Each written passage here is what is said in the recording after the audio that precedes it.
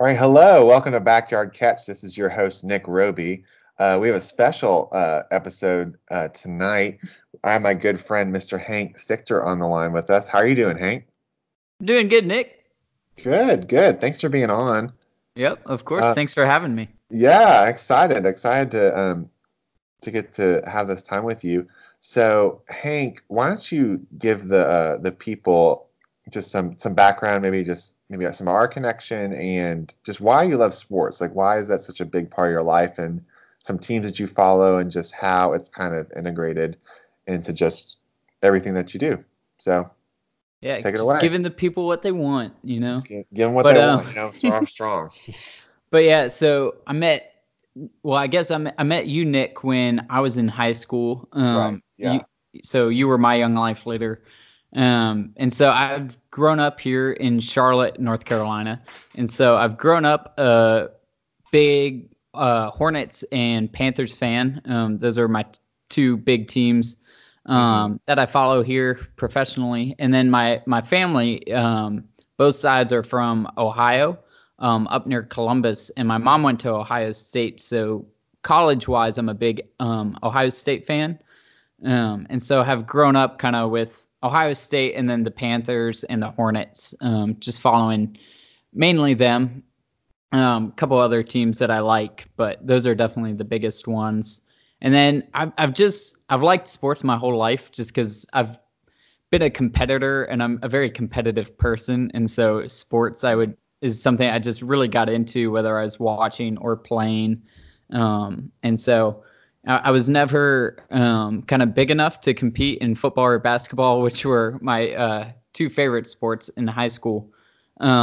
And so I think that for me, kind of watching and following the professionals and in college, following it is I get really into it because I wasn't able to compete in high school and stuff. So um, it's a big part of my life because of that, I think. Yeah. No, that's awesome. Yeah, Hank and I definitely bonded over some love of sports. We got over the Michigan Ohio State rivalry though, because at first, because my mom went to Michigan, and Yeah. Oof. so I know. So we're still friends through it, I think. We are, which really goes to show how good of friends that we are. Is that since we're able to overcome that, you I know? mean, I'm glad you can even say Michigan, because I know that Ohio State fans aren't even allowed to like say or write the letter M. Oh So yeah, I'm glad that we can move yeah. do It's that just as that well. team up north. The team up north, I know.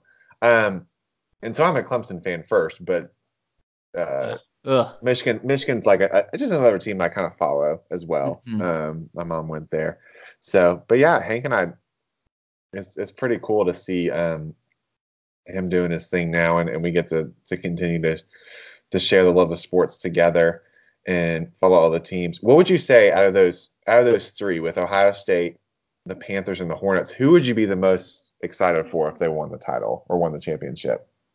Um, I would probably say I would be most excited if the Panthers won it, just Okay. because um, being an Ohio State fan, like I've seen them on that stage before, and so I would say I'm probably the biggest like the out of those three teams, Ohio State's probably the one that I'm the biggest fan of. But I think seeing the Panthers kind of on that stage and kind of reaching that level of success, I would be the most excited about just because I haven't seen them win a Super Bowl. I mean, no one has. Um, and I just think that would be kind of the coolest to see. I don't typically expect too much out of the Hornets. And so, No, the Hornets are um, the Hornets are just like the little like side sports team you kind of love to cheer for, but they're in this. yeah. We're gonna talk about them later. What do you do with the Hornets? But yeah, Yep. I And feel so I think expected a little more out of the Panthers, and so seeing them win a Super Bowl is definitely something I would like to see. Hopefully this year. Cam said so. So yeah, yeah.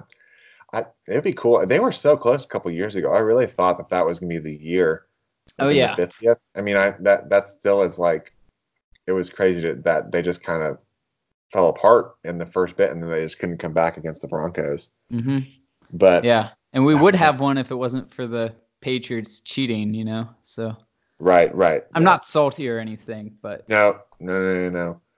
Well, I mean, considering that Tom Brady also has a bubble around him at all times, yeah, that helps. that helps.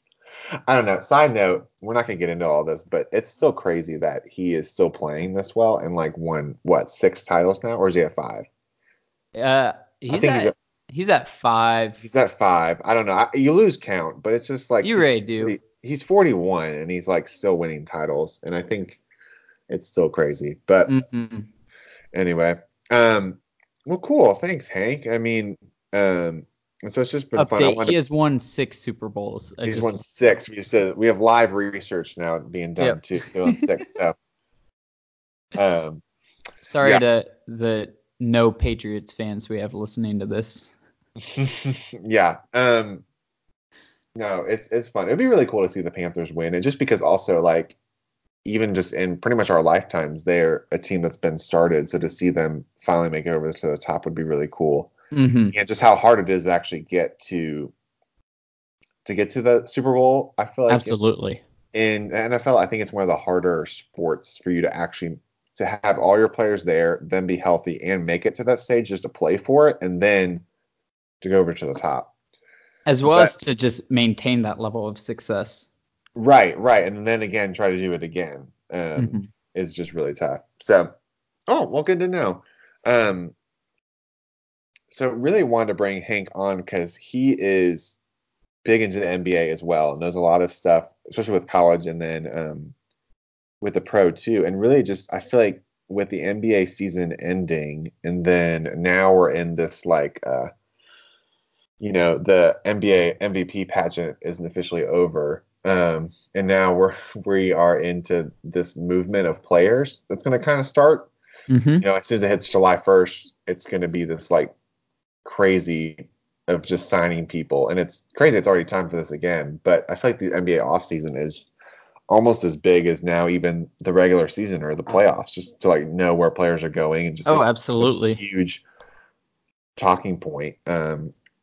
And so wanted to kind of stop there. So Hank, well, first off, were there any like takeaways that you had from the regular season or things that are just that kind of stood out or just were memorable as the season's now officially over? I would say the most intriguing thing for me over the season was probably just the city of Los Angeles as a whole. I think with LeBron moving to the Lakers, everyone thought that they were going to be a contending team. I mean, they had LeBron and then all these young pieces, but they really just fell apart.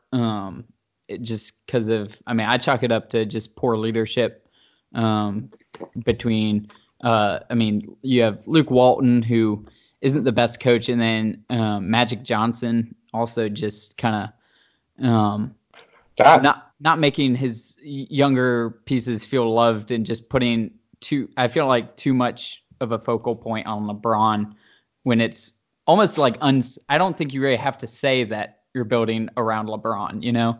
Um, like he's the best player in the NBA and has been for 10 years. Um, so or it kind of goes without saying that you're gonna try to do your best to work around yeah, exactly. what he brings to the table. And so just coming out publicly and saying that basically everyone outside of LeBron is on the table. I mean, that doesn't bode well for having a successful team if players are like, why am I expending all this effort if I might just be traded in a matter of days or weeks?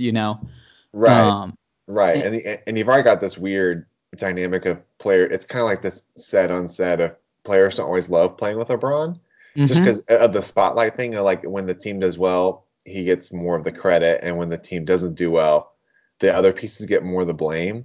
And you have this young Absolutely. core, and you have this young core in LA who was kind of being built up, and then they bring in LeBron, so they kind of get that spotlight kind of taken away from them in that Mm-hmm. sense. So yeah, it It's was a a very weird weird dynamic. dynamic and just Yeah. did not work out for them, especially considering kind of the expectations that were set at the start of the season. Mm-hmm. But then you kind of look at the reverse with the Clippers, and they had a ton of success for not having a whole lot of pieces on their team. Yeah. Um, I mean, you could argue that it was Doc Rivers' best year yet as a coach. Even, I mean, you look at the Celtics teams that he had a ton of success with, and they had tons of pieces. And I mean, you think of the big three they had out there in Ray Allen and Garnett and Paul Pierce. And I mean, I mean, coaching any team to a championship is impressive, but um, he had a lot of pieces out there. Whereas here with the Clippers, the fact that they made the playoffs with not a whole lot. I mean, trading Tobias Harris throughout middle of the season and having him be one of your best players through that point is like, wow. I mean, really just exceeding expectations. And they didn't drop off either. It They wasn't really like did. once they found their groove again, they made the playoffs and still and put up a fight against the Warriors too. Yeah. It wasn't even like they just like laid an egg once they made the playoffs. Especially like with kind of going into what a lot of people thought was going to be a rebuilding season for them, or kind of just not a whole lot of pressure was going to be on them because they were going to try and pursue one of the big free agents this offseason. Like, I don't think anyone was expecting a whole lot. And so for them to get where they did was very impressive to me, especially considering how much the Lakers failed. And so that whole dynamic in LA was surprising and amusing to me all at the same time this past season. That was good. I think also it comes on with that was, do you remember at the beginning the whole mural thing in LA where Oh, they're like yeah. they're like the king is coming to LA, the king of LA, and then this guy makes this. It was a pretty cool mural. I thought it was like a cool way to welcome him Oh, and it just was like a fun. great. Yeah. It was great, and then people like messed with it, defiled it, and then they're like, okay, and then they did that again, and then they made another one, and then they messed it up again. Yep. It was just like it was one of those moments you're like, this is why we can't have nice things. It Like, was why can't you just let them? absolutely one of those moments. You're like, why can't we just leave that it's a mural? It's like it's okay. This whole like Kobe thing, and it's just like I don't know. Laker fans are really interesting to me with that. The ones that like loving Kobe, but then I feel like they've had. I guess what I'm saying is they've had an interesting. It's been interesting to watch from afar them having love of past people like Kobe and Shaq, and I've heard other people say this, but then you have LeBron, who like is his own thing outside of a team, and then coming in and trying to figure out that whole dynamic. I feel like took a few months for him to actually feel like he was on the team, and then now, I Yeah. mean, now he feels like he's on the Lakers, but it felt like it was a weird in my mind to get used to that whole thing of LeBron being in purple and gold. Yeah. It is definitely interesting to get used to, especially like with my family being from Ohio and kind of being like when I was first starting to get into the NBA, I liked the Cavs a lot. And that was when Right, LeBron was originally on them.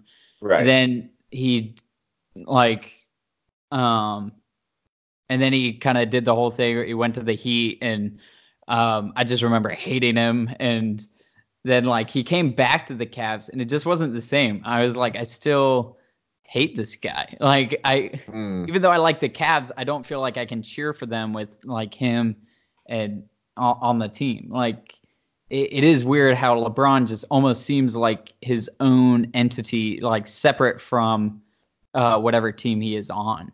And Yeah. No, I get that, and yeah, I might think he's a great player, but for me, that dynamic of like I said earlier, of him getting a lot of credit, but then it's always other people's fault. Like when things Mhm. go wrong, like that kind of rubs me the wrong way sometimes. Yeah. But you can't deny. I mean, he's a great player, and he's done a lot for that city Oh, too. And absolutely. he brings a title. Like he brings a lot to the table. I think just sometimes the way he goes about things, I don't personally always like. But at the same time in my mind, I'm like, okay, you know what? But he also his background, he didn't come up from a whole lot, and the way he is now, basically just his biggest knock is just him doing that whole decision thing on Hmm. TV. Like that's his Yeah. big thing, and that's not even really a thing. Um, Yep. like you know what I mean? Like that's the big knock against him, and so anyway, it's just that whole dynamic's been really interesting. So I think that's a good one. I think Hmm. the whole now that we're in more of a completion mode of this trade, Mm-hmm. I feel like it's become more and more intriguing. But the whole Kawhi for DeMar DeRozan Yes. deal, like Kawhi was hurt all of last like year before this past season, Mm-hmm. and it was this weird back and forth. Like the doctor, he went to a couple doctors, and then his team is like, no, he can play. He's just like sitting out because he's Yeah. mad and wants a bigger contract. And Kawhi doesn't say anything, and his uncle's one talking. That was one of Yep. those moments. Like it's better. I think in general, it's better to kind of let like you don't want to say too much, but I think he should have said something. Mm-hmm.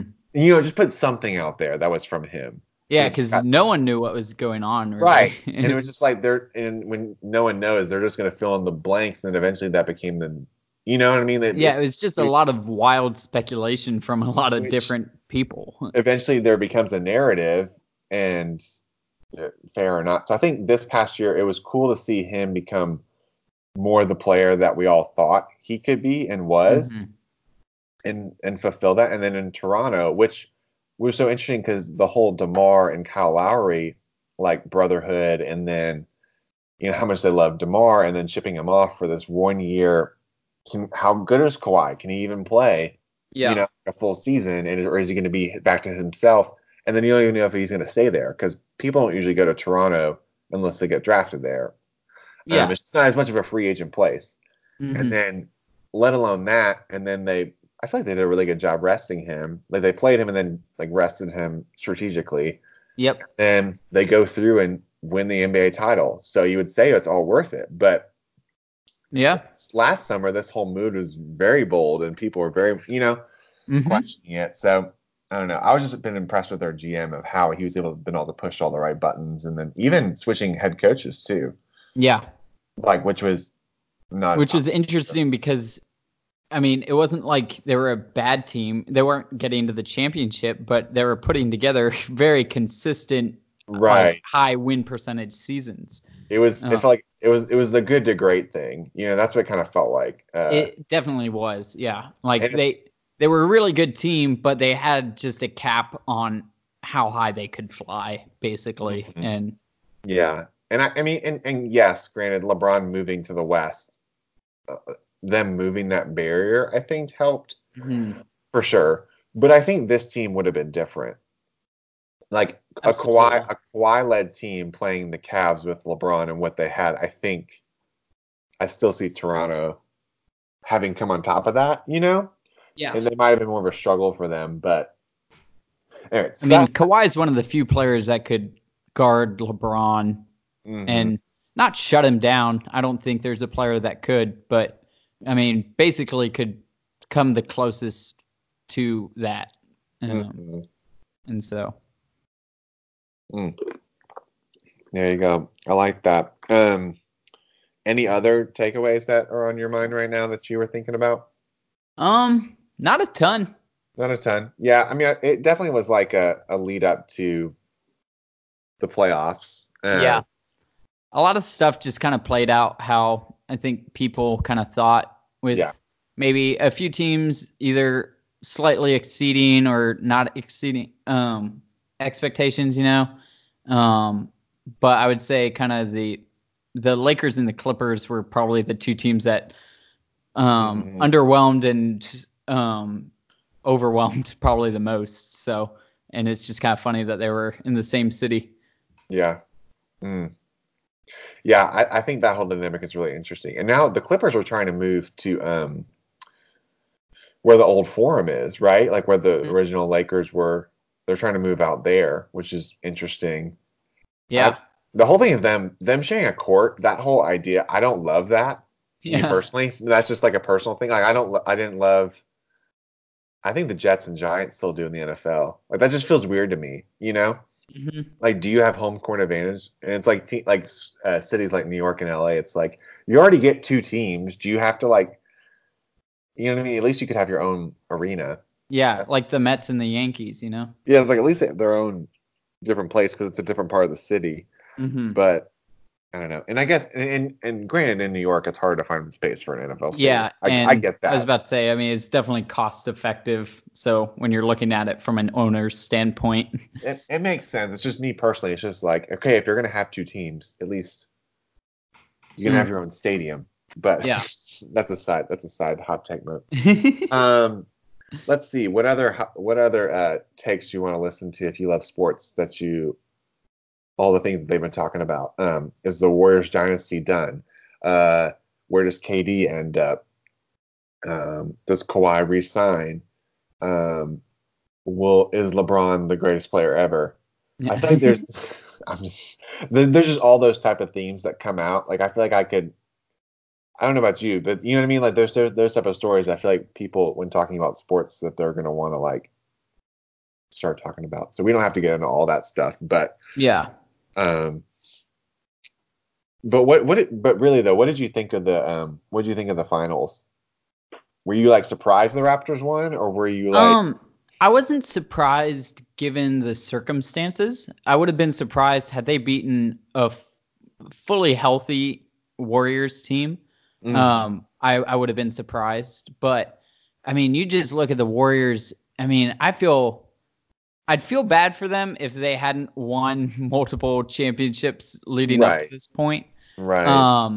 And so it was kind of like a breath of fresh air with the Raptors winning, but it was a little disappointing because you almost feel like there's an asterisk next to the Raptors win because Yeah. they didn't beat this like They didn't beat the Juggernaut Warriors. You know, yeah, like the Dynasty Warriors. They beat like a team they that had those players, but it wasn't all together like it normally exactly. And is. I Yeah. mean, to be fair, I mean, the Warriors were a championship level team before KD went there and Boogie Cousins and Yeah. so and so they were still playing a championship caliber team, but it was definitely not the same Warriors without KD for most of the time. And Hmm. then I mean Clay there at the end. I mean you could have made the argument that the Warriors would have won that final game that we saw Yeah. I had thought Clay not gone down earlier in it. yeah, I thought that they would have gone at least to game seven. Just with that comeback win in game five. And Yeah. then, the Warriors at home, you don't think that they're gonna lose all three games at home of Mm-hmm. a final series. But I mean that's what they ended up doing.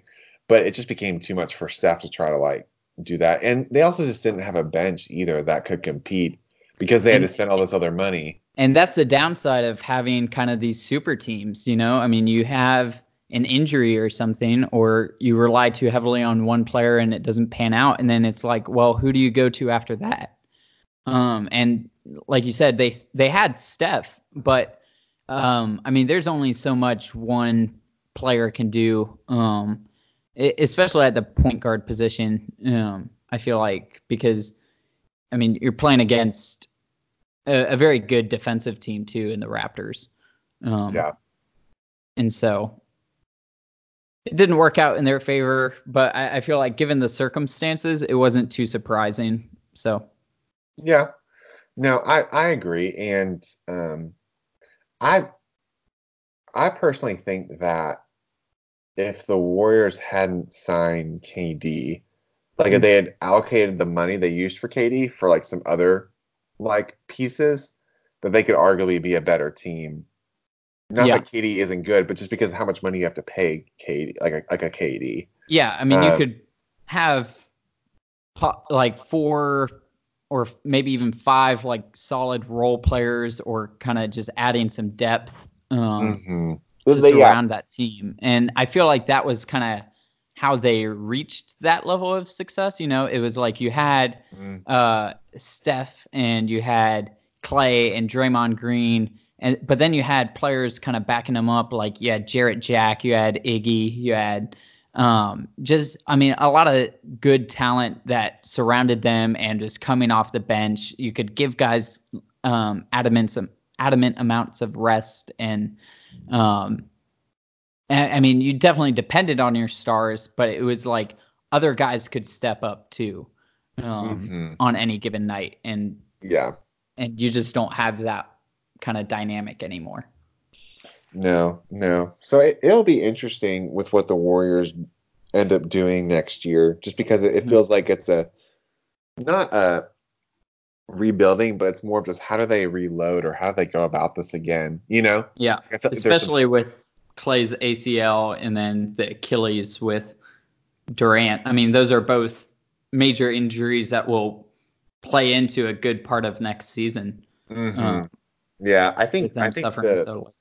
I personally think that the Clay injury is actually bigger for the Oh, Warriors absolutely. than and preface this, I don't want to see either of these guys hurt, but I think just when you look at it from like a analysis standpoint, KD was most likely already leaving anyway, so you're gonna leave up that cap space. You know what I mean? Like you were gonna obviously you'd want to try to resign him, Yeah. but all signs were kind of pointing to him most likely moving to like New York.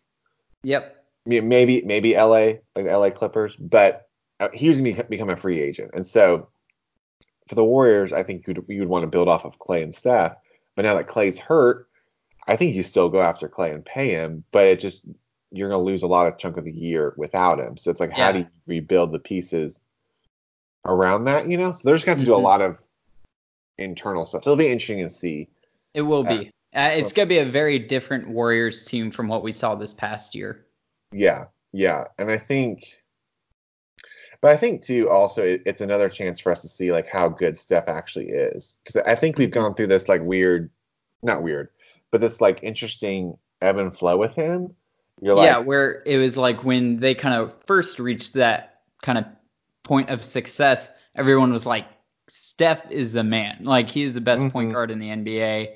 Like, I mean, it's almost like unanimous. I mean, he won multiple MVPs. Right. And now it's like, is he even the best player on his team? And I think, I mean, just defensively, teams are more keyed in on him.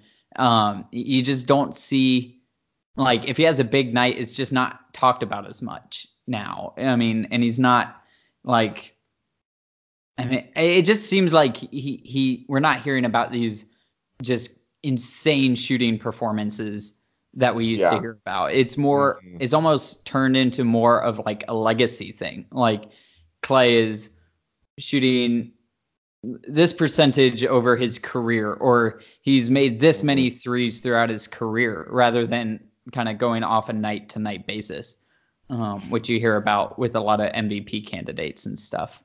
Yeah, no, you really do. And yeah, so anyway, that's kind of just some highlights from the past season. And speaking of just MVP and awards, what did you think about with the awards? Like all that stuff. Like, did you think that it was the right guy for MVP? So MVP, Giannis won the MVP over James Harden and Paul George. Do you think he was the right guy? Absolutely. I mean, you look at how he has changed the Bucks. I mean, it is just astronomical. I mean, because the Thunder, I mean, they were already pretty good. I mean, they had Russell Westbrook, who, I mean, averaged a triple double. I mean, you had the Rockets and James Harden's been like playing at a high level for them. Kind of, I mean, right, since he signed there, but it's not. If I just think of like who is the most like important to that team, like who is the most valuable player to their respective team, I think it's Giannis. I mean, you look at, I mean, he's a team player too. I mean, the whole team is just able to be kind of integrated and utilized kind of through him, rather than just James Harden, who is going to account for about 40% of your scoring on a given night or something. And I mean, he can do it all. I mean, he's a good defender. He rebounds at a high level. He can score. He can. I mean, he brings the ball up. He can pass it. I mean, you just look. He can do so many different things. And he's such a prototypical player that it's like, I thought it was just kind of no question he should be the one to win it.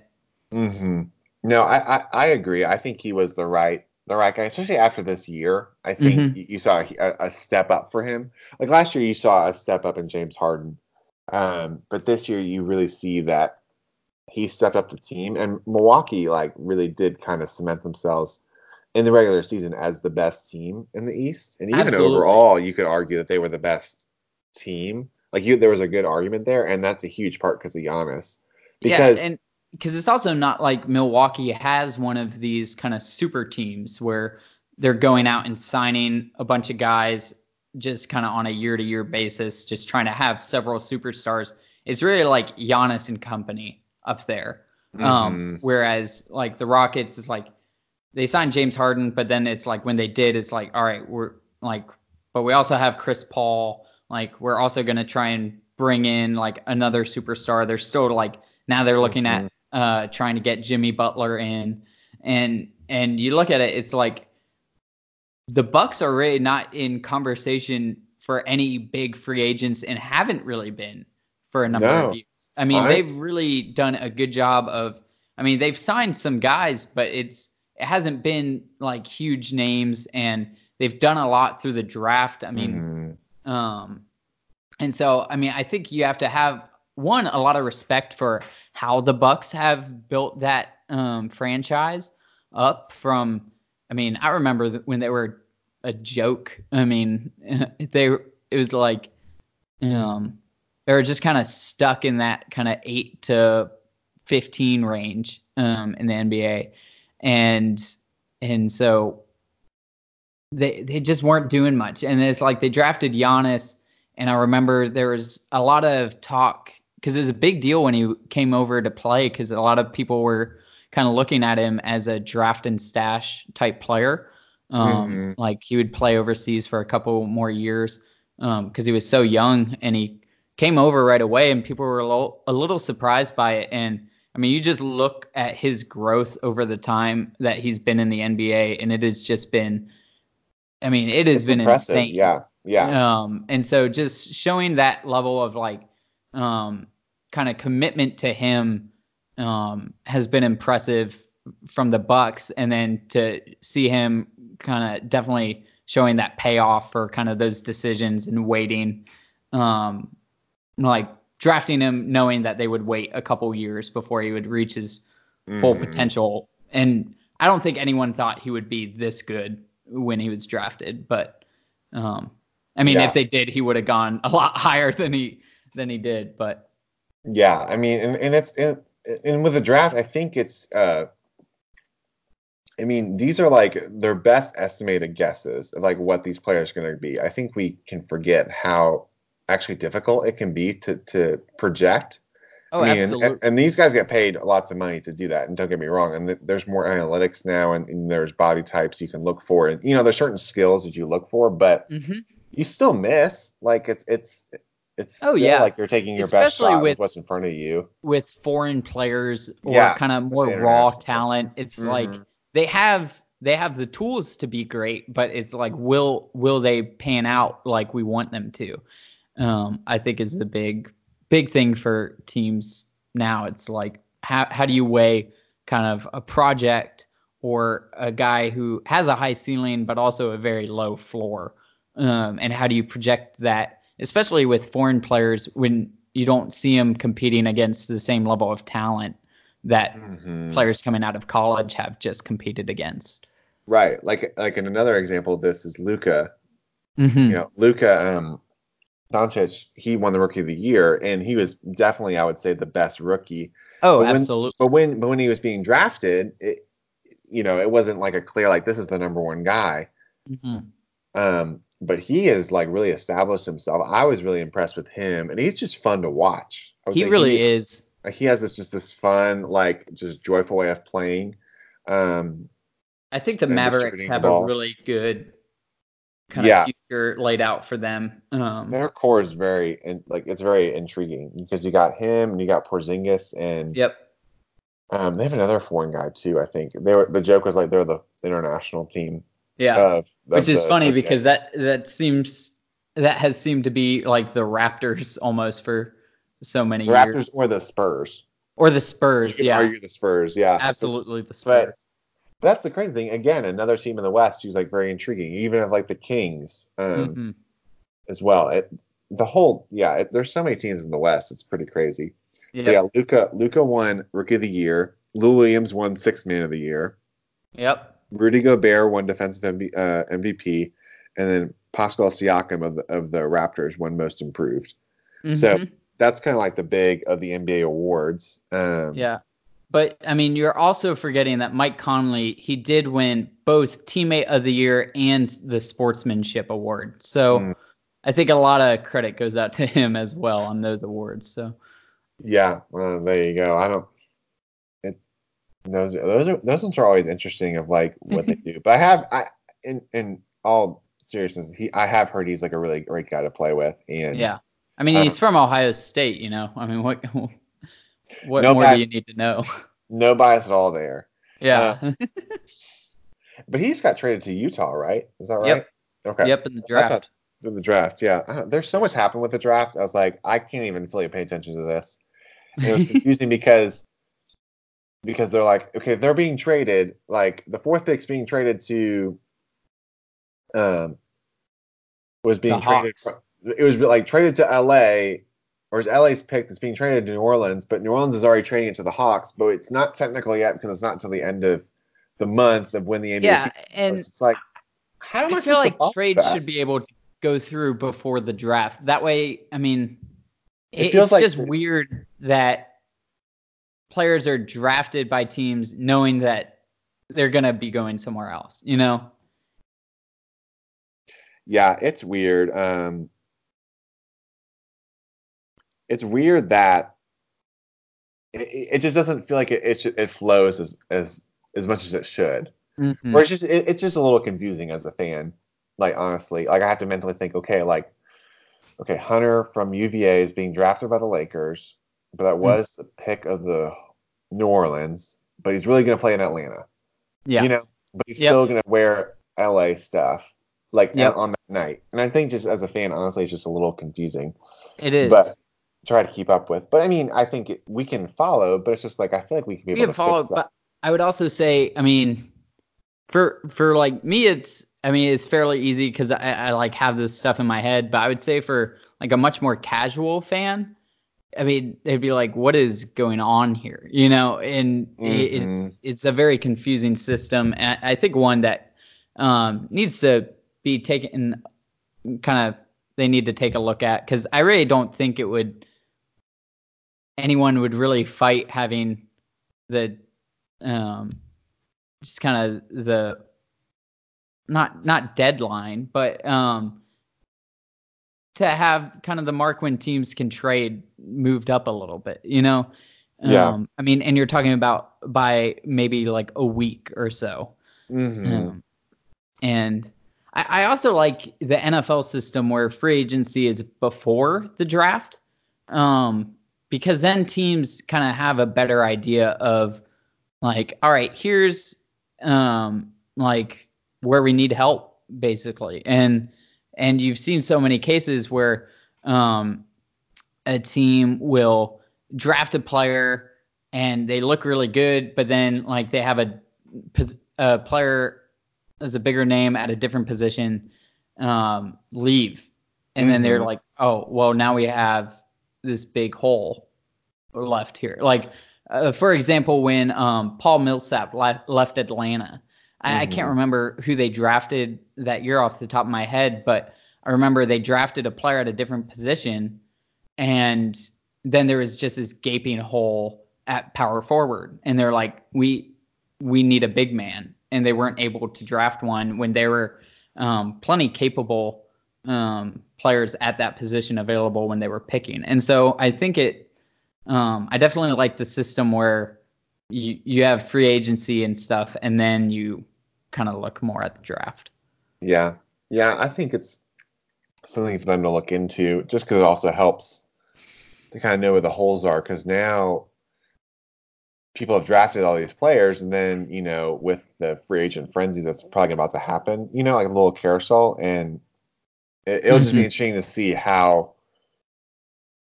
And, the teams have to kind of figure out, okay, what do I do? And I guess if you know the system, you kind of draft kind of knowing who you're going after. But at Yeah. least the other way, when you get free agents first, you kind of, like you said, the holes you're going for. You can at least try to fill them in the draft. This Yep. way, it's a little harder because you more or less draft the best player. It's more of what this becomes is you just draft the Yeah. best player available, and then you try to go after the best free agent available, and then you just kind of make it work, you Mm-hmm. know, which is good if it works, but then you might not get the best flow of a team or even personality wise too. I think that's a Yeah. low. People don't think about that as much, but the personalities, it makes a difference when you have, because NBA teams are not that big. What is it like 12. 13, 12 guys? Yeah. I mean, that you might see in a rotation. Like you see in a rotation, like they have to work really well together. Yeah. So, but speaking of the draft, Mm-hmm. I think we can just part of what we also want to do is just kind of throw out some thoughts in this too. Um, and so, and if you've been paying attention to the NBA at all, you know that the first pick was going to be Zion.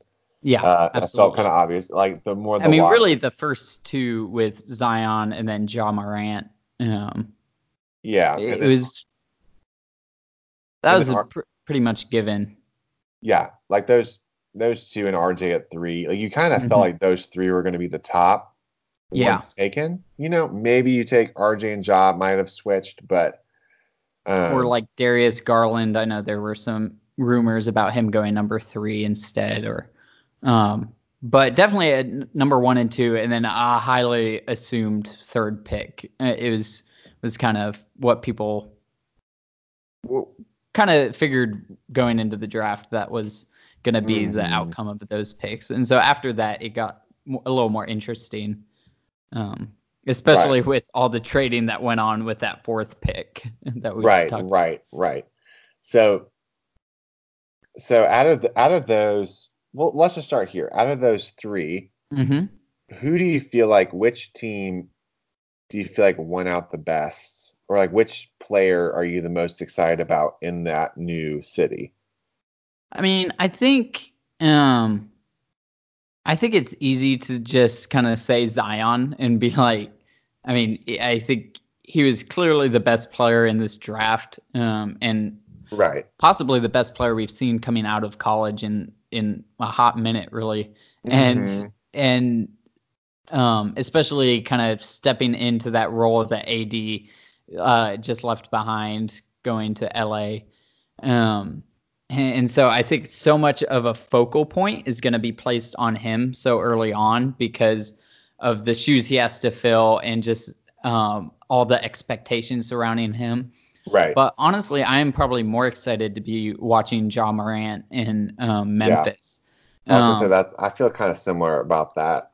Um, not that Zion. Especially with Conley out now. I think there Hmm. were some questions like if they are unable to trade Conley, I mean, it would seem absurd that they would either run both of them at the same time or bench Conley, who's been their main guy for so many years, Hmm. um, in favor of kind of this younger um, like product. But now that Conley's out of the equation, you have Morant in and going to be running the offense. And I think it's a good fit for him because that's exactly what he did in college. I mean, he was the focal point of that team. And Hmm. um, he's very much used to kind of carrying the load and being the focal point of the offense. And so it'll be fun to see him. Plus, I always just love the guys from the smaller colleges too. It's always fun. I remember when Steph came out of Davidson, or Hmm. you have Lillard out of Weber State. CJ McCollum. Um, yeah, I mean, just these guys from smaller schools. It's something that just makes you want to root for them. Hmm.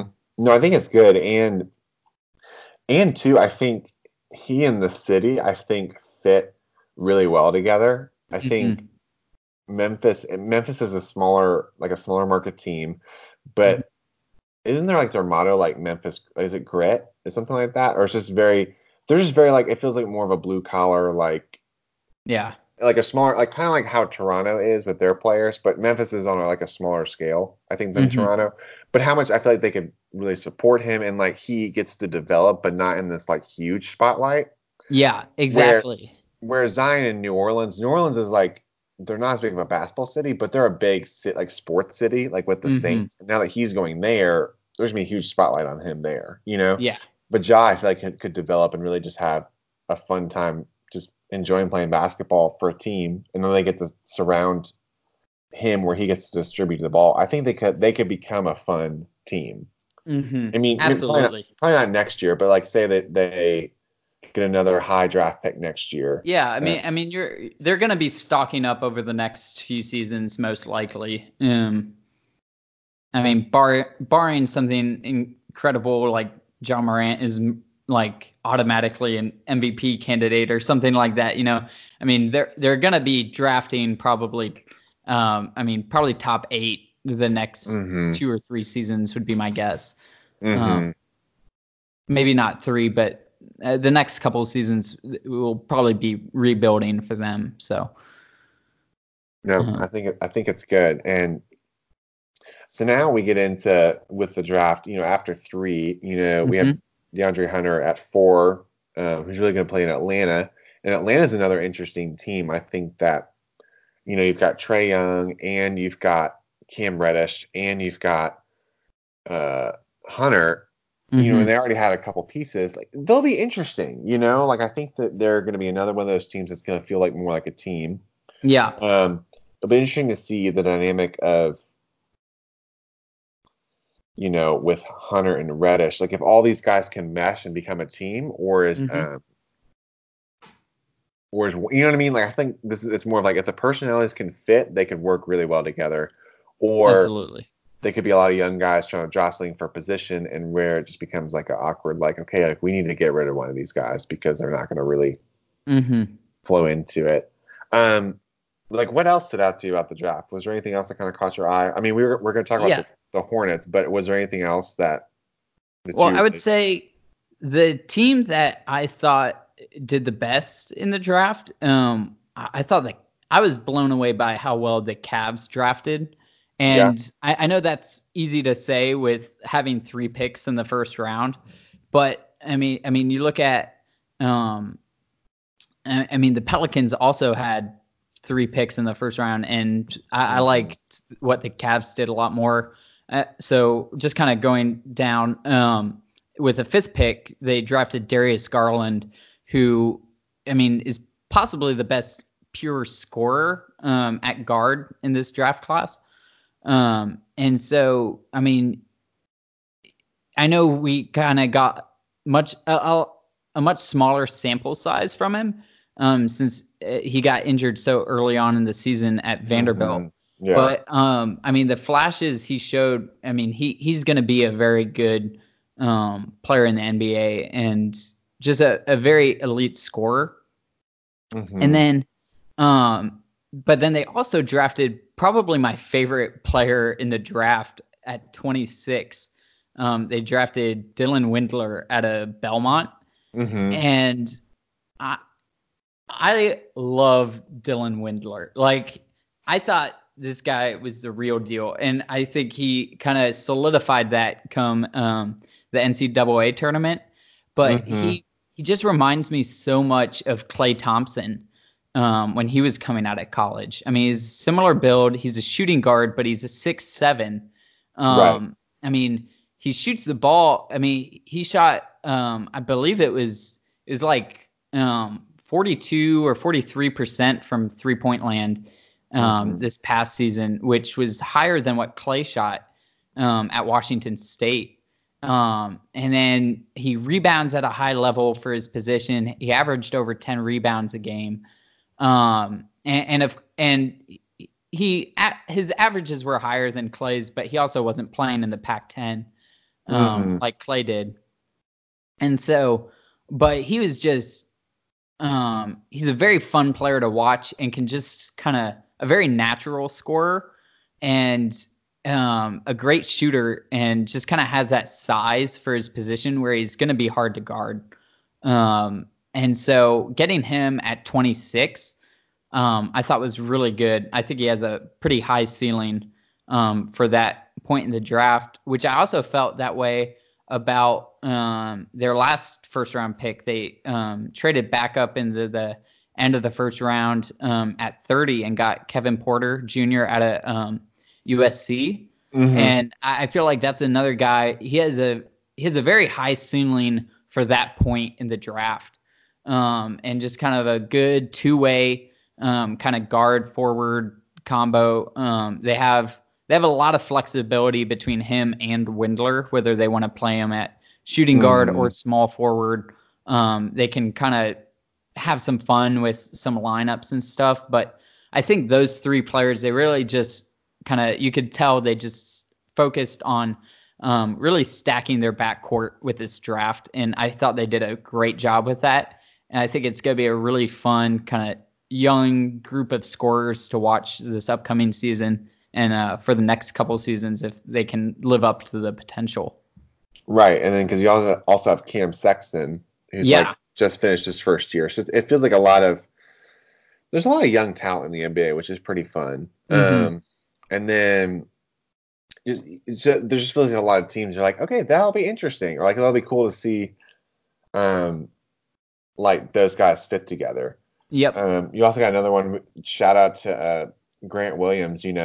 Is from Charlotte, and he got drafted 22, which is pretty cool. Like, it's just cool to see guys that you've seen play live, and they're like, oh yeah, like.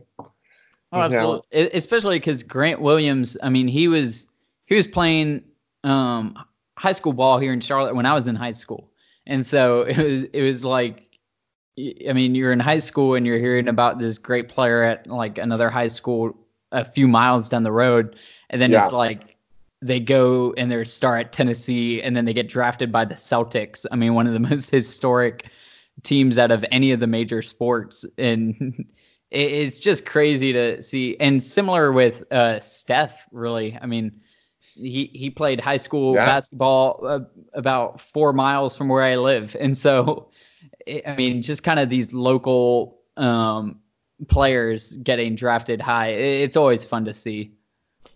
Yeah.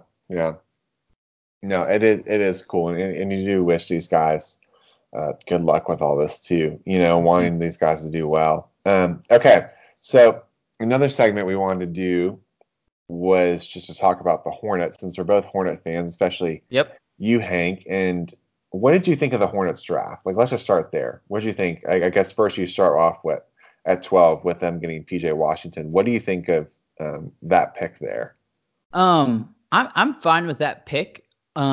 What I would love to see them do is kind of package that pick with one of their big contract guys to try and get rid of a big contract. That was kind of the only way I saw them unloading a guy like Nick Batum or Marvin Williams or someone like that to create some cap space. But even with the 12th pick, that would kind of a lot to ask because there weren't a ton of big names left on the board at that point.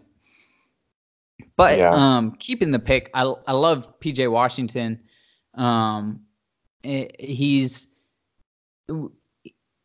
Charlotte's kind of always been missing like a big guy, and we're kind of notorious for drafting just either forwards who are just purely to kind of stretch the floor, or like, I mean, you think Frank Kaminsky, or I mean, and then, or just like a pure defensive guy. I mean, going back to like Bismack Biyombo,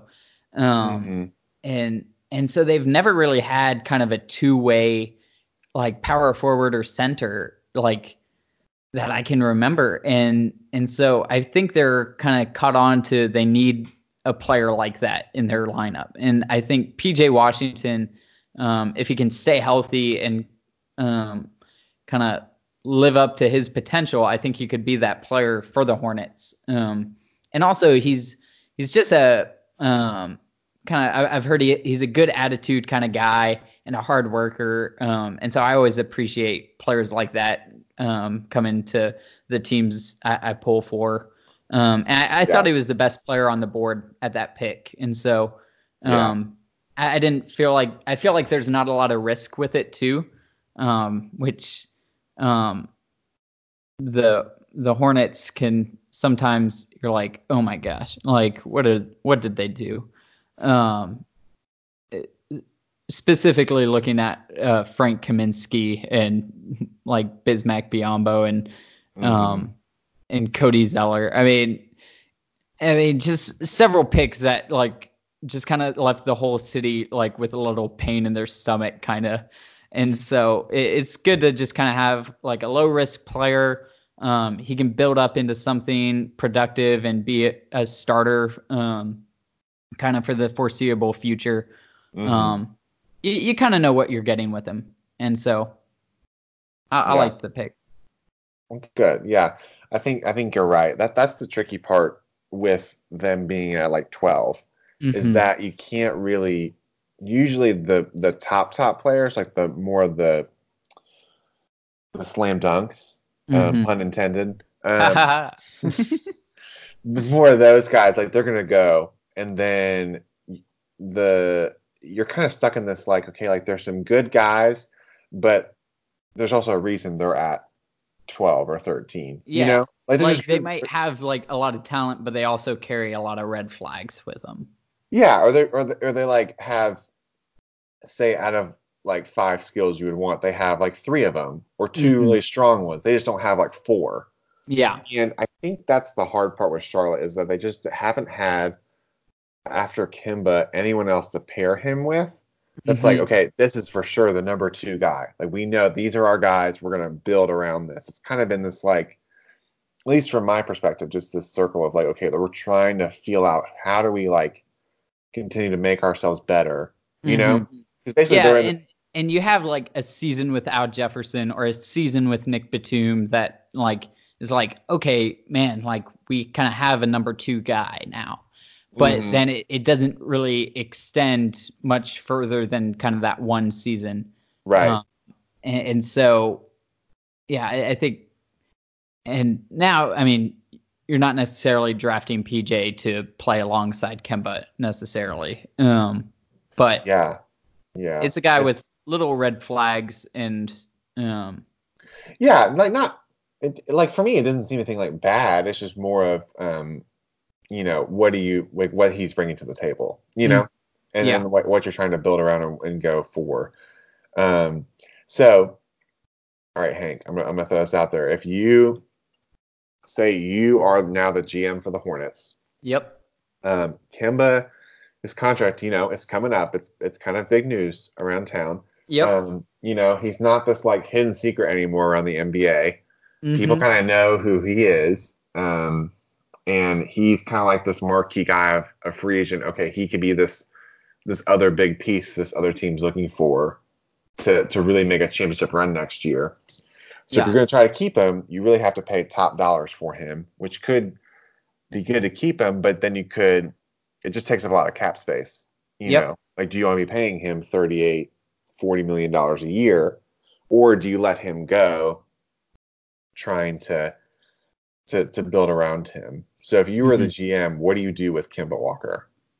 So the problem with Charlotte is that their former GM Rick Cho, uh I mean, he was just awful. I mean, he was a terrible GM.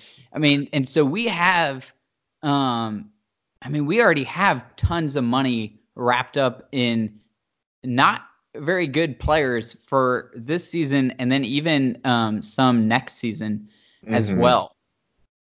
And so there's only so much you can do, and I kind of the talk around town is like, and I read this. I can't remember if it was from the Charlotte Observer or ESPN, but one of the focal points of Michael Jordan's being the owner is to not have Charlotte move into that luxury tax Mm-hmm. and to keep his salary under that. But I think with a player like Kemba, I would absolutely sacrifice going into the luxury tax for a season or two to keep him on our team because the thing is Charlotte's not gonna be a market that's gonna attract players of that caliber. And Right. so you're basically like this is the one opportunity we're gonna get to sign a player of this level. And so by letting him go, it you're basically just kind of saying goodbye to your chances of signing a first team all-star because Charlotte's just not a market that attracts that talent. Yeah. Um, And would I love for it to be? Yeah. Yeah, that'd be fun. But I mean, just looking at it is not. And so the only way we would attract someone like that is if we were already a team that was putting together like solid seasons and could potentially be a contender. And someone would be like, oh, I want to play alongside Kemba and try and win a championship there. And so I think we're not going to do that without Kemba. And so it would be a huge disappointment. And it's looking like, I mean, to no fault of Kemba's, that he is going to be leaving. But I would definitely pay up for him. And he even said that he would take, like, not necessarily sign the full supermax contract that Charlotte would offer. He said he would take less than that, which I think is really admirable that you're willing to work with staying on one of the worst teams in the NBA. Or the worst. One of the worst situations is Definitely one of the worst situations. I mean, I feel like we've just been stuck in this NBA purgatory for so many years. It's like if we make the playoffs, we're going to make it as an 8 seed and then just get obliterated in the first round. right. But we're also not so bad that we're going to be drafting top 5 for a few years and kind of restocking. And and it's like when we have been drafting top 5, it's been in just terrible draft classes. And so it's like you pick Michael Kidd-Gilchrist at 2 when you miss out on Anthony Davis, and then you draft Cody Zeller at 4. And I mean, just not good situations kind of all around that the Hornets have been in for just years now. And so it's almost like, well, if we want a shot in the immediate future, the obvious move is to re-sign Kemba. But if like you're looking to rebuild, don't re-sign him and just we'll be real bad for a few years, which honestly, I mean, here in Charlotte, we're kind of used to, but we might get the chance to draft some pieces that would help us a lot down the line. So, yeah, I think it's one of those. It's one of those you either have to go for it or you have to just let it go, But this middle ground, it gets a little.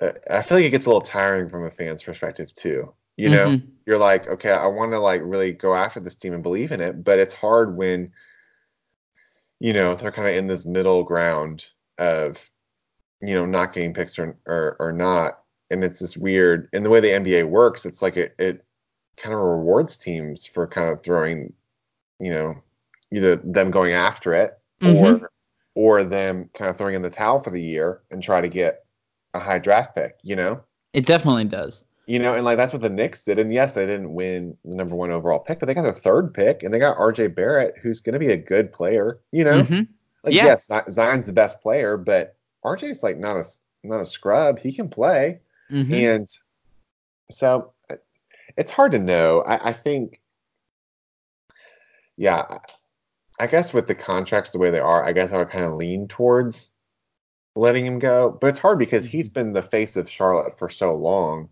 Oh yeah. That like you're like, okay, he's definitely our guy, and it's hard to let that go. So absolutely, and maybe really wherever he goes, I feel like Charlotte fans are gonna be forever Kemba fans because he hasn't done anything to like say like, oh, like I won out of this bad situation. Like he's always been just like a good guy and a good face for Charlotte. He's never wrapped up in any controversies or anything. He's never like making fans upset. I mean, I ran into him once I used to work at a movie theater, and I mean, just kind of interacting with him kind of briefly. I mean, he's a super nice guy, and you just don't always get that with kind of like people of kind of that level of fame or, and so it would be sad to see him go, but it's hard to know what would be the best move for Charlotte in the long run. Either letting him go and kind of tanking, or re-signing him, but also potentially staying in that middle ground for a few years. Yeah, yeah. So it'll be really interesting to see what he what they'll end up doing. I think they'll end up offering him a big contract, and it's really, my guess is they're going to kind of leave the ball into his court. It's kind of what it seems. They're going to offer it to him. And really, also pun intended. Yes, also pun intended. We are very much about puns on Backyard Catch. So I think they'll be good. What did you think of their other couple picks? I mean, they had a couple more in the second round. Did they stand out to you? I liked Cody Martin. I was very much on kind of the early season Nevada bandwagon this year. I thought they were a really fun team to watch, even though they didn't quite live up to expectations. But right. I really liked the Martin twins there. And what's that? No, I was agreeing with you. Yeah, I mean, they were fun to watch. It's interesting that only one of the twins gets drafted, though. Mm-hmm. I mean, obviously they're not the same player, but yeah, they're very similar. And so it's interesting and you think about it, like with the Morris twins coming out of Kansas a few years back. I mean, they were drafted relatively kind of in similar positions. And then you think of the Lopez twins coming out of Stanford, even a little further back, were also drafted in pretty similar spots. And so to have one drafted and then the other one not, it's interesting. So granted, that was with Blake Griffin and I think it was Taylor Griffin at Oklahoma. They both played together. That's true. And then obviously Blake being the standout out of the two. But yeah, so I liked that pick. I'm trying to think. Jalen McDaniels was, we drafted him down at 52. I'll be honest, I don't know a whole lot about him. I know he played at San Diego State, but I wasn't following San Diego State a whole lot this season, so can't speak too much to that pick. But definitely big fan of Martin. Yeah, and I think too. Like I think Martin, I think is gonna be a good solitary. He's just one of I think he'll be a good. It seems like they went more of like good consistent pieces. Like you kind of know a little bit more what you're getting. Like the ceiling might not be as high if you hit, but like I think it's more of the like you're saying before, the lower bar is you just kind of know what you're getting. Yeah, and also too in the second half of the second round, you're really just kind of throwing out picks to see if you can get like a Draymond Green or somebody, or Isaiah Thomas, who's like a late round. Okay, we're just gonna see what we get, and it's okay if they don't pan out, but you're more going on. Like if there's one trait they have, or if they're really athletic, you kind of go after that, or like or just like these high ceiling, like foreign guys or something. You see that a lot. Like Kyle Guy going to the Knicks at 55. I think that's gonna be a really good pick for them, and to pair him up with RJ Barrett. Well, but the Knicks are trading that pick to the Kings, though. Oh, they are. See, I can't even keep focusing. So further confirmation on why trades need to be able to go through before the draft. Yeah, I don't even know. Now I'm showing. So I don't know all this NBA stuff, but I still enjoy it. But anyway, if he goes to the Kings, then I mean, I think that's even a great pick too, because the Kings are really fun to watch too. So yeah, I just mean that kind of a pick. I think like he's a winner, and you could tell his leadership when they won the national championship. So I think that plays a big role in it too. So it's really interesting to see how these guys will pan out, and then summer league will be fun to watch. See how these guys kind of battle back and forth. But there you go. So another draft come and gone. Yeah. So any other thoughts? Not a ton. Just kind of going back to the draft real quick. Another team I liked. I liked the Hawks trade. Oh yes. We wrote that down to talk about the Hawks. I liked that trade up to 4. I felt like they were able to move up and get DeAndre Hunter, who seemed like he was their guy that they wanted, and they had both the 8th and the 10th pick, and they were able to keep one of those. I assumed kind of trading up into that top 5, they were going to have to package both of those picks, but they were able to just kind of trade the 8th pick, keep the 10th pick, and get Cam Reddish, who's another good player. They ended up trading the 17th, which at that point, there's not a ton of value, at least in comparison to drafting Hunter at 4. Right. I mean, that's giving up almost nothing in comparison. And then early 2nd round pick. I thought they really got the better end of that trade and was impressed with how they pulled it off. From the Pelicans' point of view, though, I would have loved to see them kind of stay at 4 and draft either DeAndre Hunter or get Jarrett Culver or someone. I thought that would have been a lot more help to kind of what they're building there. But I'm not an NBA GM. I don't know exactly what they were looking for in the draft. They got Jackson Hayes at 8, and so I think it's a win, and honestly, too, when you get Zion, you pretty much have you've satisfied your fans. Oh yeah, you're definitely not a loser in this draft if you're the Pelicans. and they got some good pieces in the AD trade. Like they're gonna have a fun core. Like honestly, just to talk about it for a tiny bit, they got more pieces back than I thought they would. Like I think they were like it was incredible. I've been impressed, like what they held out and waited for the right deal, and for the Lakers to get a little more desperate to try to make a big move in LeBron's little window that he has with them. Yep. And they're building something there. I think is really good, and they also got stuff from AD. They got value for him, and now he's happy. He's gonna be happier, but they got value back for him, which I think is gonna be a big thing. And you have guys with chips on their shoulders too. Oh, absolutely. And I think you look at them in comparison to kind of like we talked briefly about Memphis and Ja Morant and kind of how they're going to spend a couple more years rebuilding.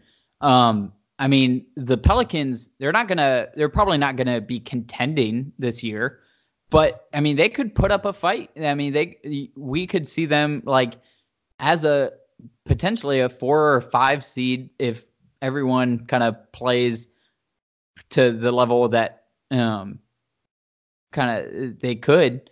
I mean, we could see them being a real competitive team in the NBA this season, which is cool. Yeah, I mean, and again, you just think about.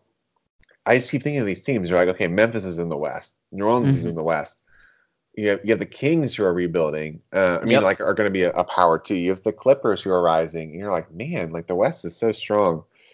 It'd be interesting. It's another topic for another day. But like, what does the NBA do? Do you keep the system the way it is, or do you start trying to tinker with trying to just putting the best team, like what I mean, the best quality teams in the playoffs versus Absolutely. like when you have like the West being so much stronger, or it's been historically. I mean, obviously the Raptors just won in their finals, but like we're talking about like 4 teams in the East, 5 maybe. Oh, I mean, and it was even worse before this past season. I mean, you had like the Cavs, especially with the Bulls and Knicks and Celtics not being as good recently as they have been historically. I think is a big thing because you looked at it. I mean, up until this year, the Bucks weren't contending for anything, and I mean, so you had like the Cavs and then the Raptors, and it really just was a huge drop off after those 2 teams. Yeah, like kind of before this season, and so it was even a bigger discrepancy. I would say the Bucks have kind of closed that gap a little bit, but yeah, it is something that would be interesting to see if they looked at. Yeah, so I feel like there's a lot of stuff like that would be really interesting for the NBA to really ponder. And they're also a league that really does consider that. I feel like they really put things on the table to really, they're not going to just keep doing the things the same way because they've just been doing them that way. Mm-hmm. So, but yeah, so that there's kind of a recap of the draft and just some different moves that are probably going to happen. Just a little bit of just fun talking about Charlotte and just what do you do in that type of situation. Mm-hmm. But anyway, Hank, thanks so much for being on. This was really fun. I'm Yeah, glad we got thanks to for do having this. me. Yeah, of course. I'm glad we got to finally do this. This is really fun. Yep. So, um, thanks y'all for listening. Again, please subscribe, like, share this with your friends. If you have friends who love sports and love just hearing sports talk, whether it's on the radio or through podcasts, or just love talking through different ideas, please share this with them. You can find us at backyardcatch.com. We're on Instagram, Twitter, Facebook, all of the different social medias of the millennials day. Pretty much whatever you would want to find, we're there. But seriously, yeah, tell us what you like. Do you think Kemba should stay? Do you think he should go? What do you do in those different situations? So anyway, just wanted to put that out there. Definitely share and pass this along to people who might love it. So anyway, Hank, thanks so much for being on. And Yep. Thank you, Nick. yeah, you're welcome. Okay, thanks for listening. And for now, we're signing off.